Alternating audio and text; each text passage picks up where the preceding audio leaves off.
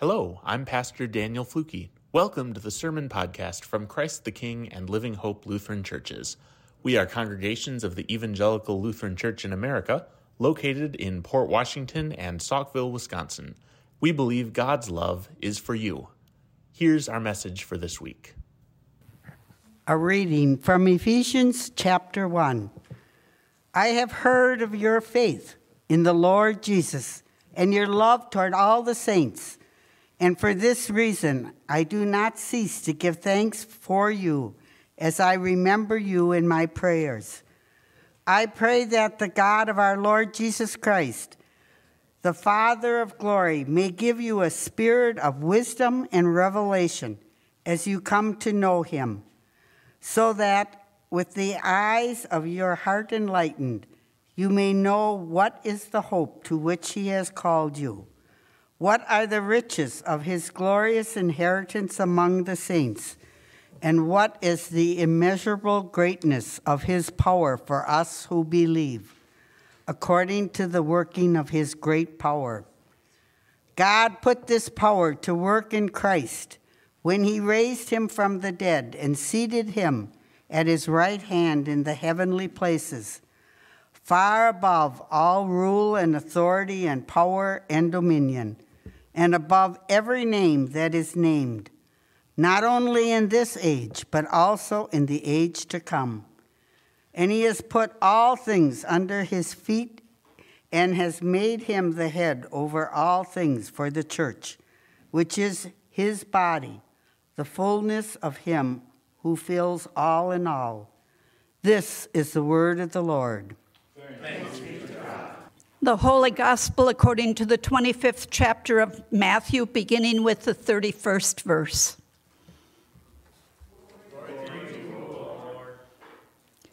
When the Son of Man comes in his glory, and all the angels with him, then he will sit on the throne of his glory. All the nations will be gathered before him, and he will separate people one from another, as the shepherd separates the sheep from the goats. And he will put the sheep at his right hand and the goats at his left. And then the king will say to those at his right hand, "Come, you that are blessed by my Father, inherit the kingdom prepared for you from the foundation of the world. For I was hungry, and you gave me food. I was thirsty, and you gave me something to drink. I was a stranger, and you welcomed me. I was naked, and you gave me clothing. I was sick, and you took care of me. I was in prison, and you visited me." And then the righteous will answer him, "Lord, when was it that we saw you hungry and gave you food and gave you something to drink? And when was it that we saw you a stranger and welcomed you, or naked and gave you clothing? And when was it that we saw you sick or in prison and visited you?" And the king will answer them, "Truly I tell you, just as you did it to one of the least of these who are members of my family, you did it to me." And then he will say to those on his left hand, "You that are accursed, depart from me into the eternal fire prepared for the devil and his angels. For I was hungry, and you gave me no food. I was thirsty, and you gave me nothing to drink. I was a stranger, and you did not welcome me. Naked, and you did not give me clothing. Sick and in prison, and you did not visit me." And then they also will answer, "Lord, when was it that we saw you hungry or thirsty or a stranger or naked or sick or in prison and did not take care of you?" And then he will answer them, "Truly I tell you, just as you did not do it to one of the least of these, you did not do it to me." And these will go away into eternal punishment, but the righteous into eternal life. The gospel of our Lord. Praise to you, O Christ. Grace to you and peace from God, our Creator, Christ, and Spirit of love. Amen. I'm glad to be here.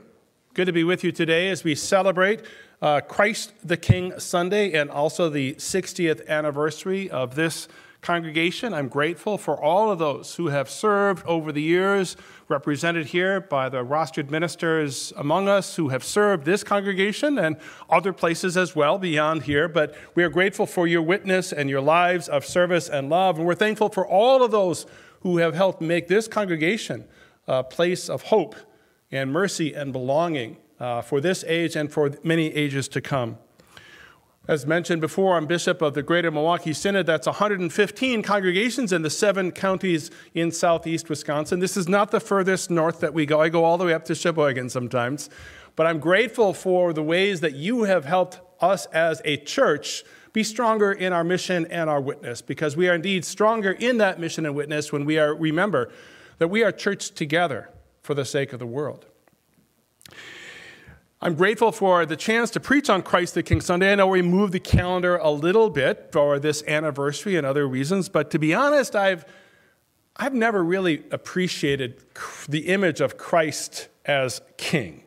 I mean, I've never met a king, and we as Americans, I think we're kind of proud of the fact that we don't have a monarchy, right? We elect our leaders, and if we don't like them, we elect different ones from time to time, but I've never really understood the fascination that our distant cousins to the east, across the pond, as they say, have for the monarchy.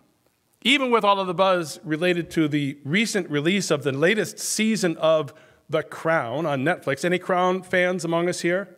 Yeah, don't be shy. I'm not among you. I'll put my hand down. I've never quite figured out what the fascination is with the monarchy. You see, I've never felt like I should swear allegiance to anyone or anything. And actually, I think Americans, we've gotten pretty used to not swearing allegiance to anything at all. I mean, we like to be able to switch our allegiances. As I mentioned before, if we elect one set of political leaders, we don't like them, we'll just elect a different set next time. If our favorite sports team has a bad season, we might choose to follow a different sports team next year. Or if our airline that we fly on loses our luggage, we might find a different airline the next time we travel, right? Now, of course, there are exceptions, and we all know people who are incredibly loyal and would not imagine that they could switch their allegiances so easily. But I think that most of us, at least most Americans, probably believe that it is our birthright to have the freedom to choose and to change our choices when we think it is best to do so. So, who's the king of our lives? Truth be told, I think most of us would say that we are the king and queens of our own lives, that we are the ones calling the shots. Or are we? Story is told that when Christian missionaries first arrived in the country of Ghana in Western Africa, they found that in the dominant language there was no way to ask the question, "What is your religion?" The closest that they could get to was to ask, if they wanted to figure out what another person's religious affiliation was, they would ask, "Whom do you serve?" That's an interesting question for us today as well, isn't it? I believe that we all serve someone or something. We have all given our allegiance away to something beyond ourselves, whether or not we like to admit it. Perhaps another way to identify the one that we serve is by asking ourselves, what is it that I cannot say no to? Maybe it's something simple like our favorite food, or Packers football, or our preferred political party or political candidate, or saving up for that retirement home on the lake up north. What is it that you will not let anything get in the way of? Is it your children's education or your elderly parents' care? Is it your career, your home, your spouse, your own physical enjoyment? What is it that reigns supreme in your life? What comes first? What takes priority over everything else? Whatever it is, that is your king. That is whom you serve. That is your God. And yet deep down we know that those are false gods. Heck, I grew up in Minnesota, so I'm a Minnesota Vikings fan, and I am well acquainted with the fact that my sports teams are going to let me down, right? Sooner or later, sometimes it's September, sometimes it's even January, but my sports team will let me down. That is the same for all of these false gods to whom we might try to swear allegiance. But as Christians, we know deep down that we're supposed to answer this question by saying that Christ is our King, that God Almighty reigns supreme over us and over all creation. Or as Paul writes to the Ephesians, God put this power to work in Christ when he raised him from the dead and seated him at his right hand in the heavenly places, far above all rule and authority and power and dominion, and above every name that is named, not only in this age, but in the age to come. But is this really the truth of our lives? Is it obvious by how we live and how we think and how we speak that Christ is first in our lives? Or have we become pretty adept at saying no to that which Christ asks of us? Oh no, I couldn't really serve in that way right now. I just don't think I could talk to people that I don't know or people with whom I might disagree because I just don't have the time, or that's just not something I'm good at. I don't have the patience for that sort of thing. Or, no, I'm sorry, but I really can't afford to do that right now. Maybe someday. Maybe after my kid's education is paid for, or my retirement is secure, or something else goes on. There are times in every single one of us, myself included, have found ways to say no to God. If not directly, then at least a qualified no, or at best a partial yes. Now, I suppose that God could act like the kings of old and evoke fear to get compliance, fear of a severe and eternal punishment. God could force us to be faithful through threats and intimidation. And there are many preachers throughout the ages and even today who promote this vision of a God who uses fear to bring us to faith. I've come to believe, however, that since God's kingdom is not of this world, then God's tactics are not of this world either. See, I believe our king is primarily a king of love, not of fear. And our king shows that love by dying on a cross for us so that we might live forever with him. And our king holds out this promise, doesn't move us to behavior by fear, but instead holds out a promise for us of what life everlasting can look like. And then God gives us the freedom to choose. Our king is a loving parent, or a loving grandparent perhaps, one who winces when we make bad choices and set selfish priorities, and yet who keeps coming back to us day after day, week after week, year after year, and invites us into a life of love and harmony and peace. And all we have to do is say yes. A total, unreserved, unqualified, faithful, compassionate, trusting yes. Yes, I will love you. Yes, I will serve you. Yes, I will step outside of my comfort zone and engage in concrete acts of mercy and love and compassion, shining your light in the world so that others might be attracted to that light and come to know and trust and serve you as well. Yes, I will offer up all that I am, all that I have, and let you use it like you will. What does this look like? Well, this is Anniversary Sunday. 60 years of faithful mission and ministry here at Christ the King Lutheran Church. And it's a time to look back and to give thanks, and it's time to take stock of who we are today. And it's a time to look forward and say, what are the next 60 years, or 10, or 5, or 1 going to look like? As I mentioned, we have 115 congregations in the Synod, and every week I'm somewhere different, listening and learning and proclaiming and talking. And it's pretty clear that many of our congregations are going through a pretty significant time of transition.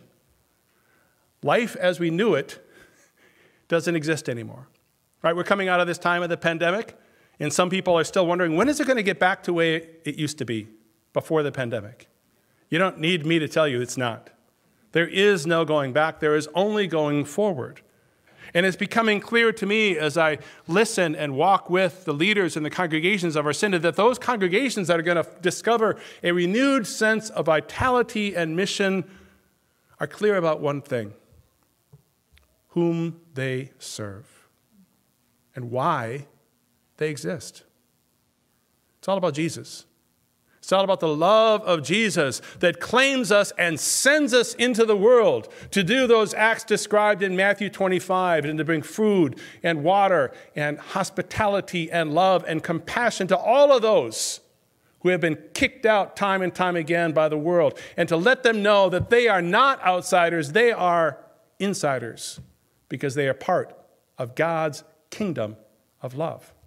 That is the invitation that we get to say yes to, that we are called to love and serve God as Christ shows up in our neighbor. This is what it looks like when we choose to give up our freedom to care only for ourselves and let our lives be ruled by the King of love, the one who invites and equips us to look beyond our own needs to the needs of others. That's the path to experiencing the joy and the peace and the meaning that we all desperately need and long for. We can do this.